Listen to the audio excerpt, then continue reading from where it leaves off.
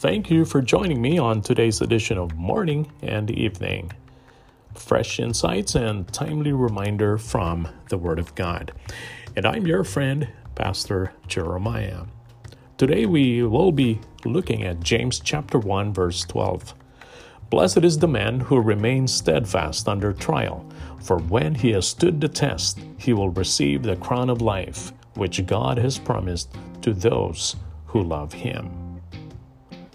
Have you ever found yourself going through difficult times in life?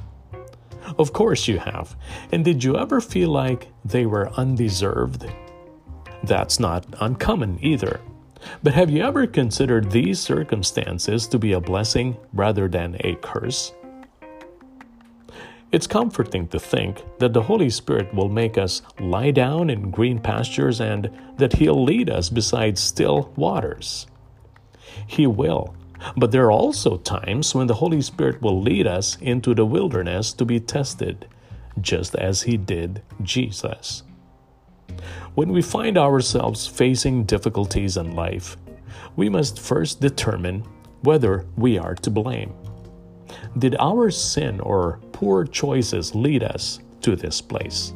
If not, then ask God to strengthen you, because what you are experiencing is most likely a spiritual test. And how we respond to these tests often determine how long they last. In a time when we need God the most, He may seem silent. But this silence is part of His plan. Just because you don't sense His presence doesn't mean He's not there. Just like a teacher is silent during a test in school, God is often silent while He's testing our faith.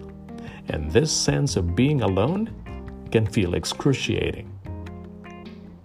But when we're struggling, we can't rely on these feelings. They are our most significant weakness during times of trial and temptation. Satan knows this, and this is the thing that he uses as an opportunity to leverage our feelings against us.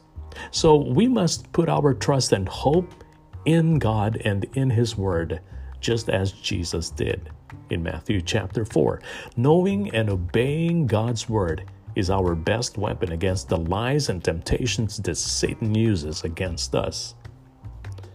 The Holy Spirit led Jesus into the wilderness, and we had passed the test. He was prepared to begin His ministry. Just as God tested Jesus, He will test each one of us. It may not make sense at the time, but make no mistake, it is for our benefit. God rewards us when we find Him, but also when we seek Him. Matthew 5:6 says, "Blessed are those who hunger and thirst for righteousness, for they shall be satisfied." So if you're struggling now, have you considered what God might have planned for you? Follow His Spirit and obey His Word.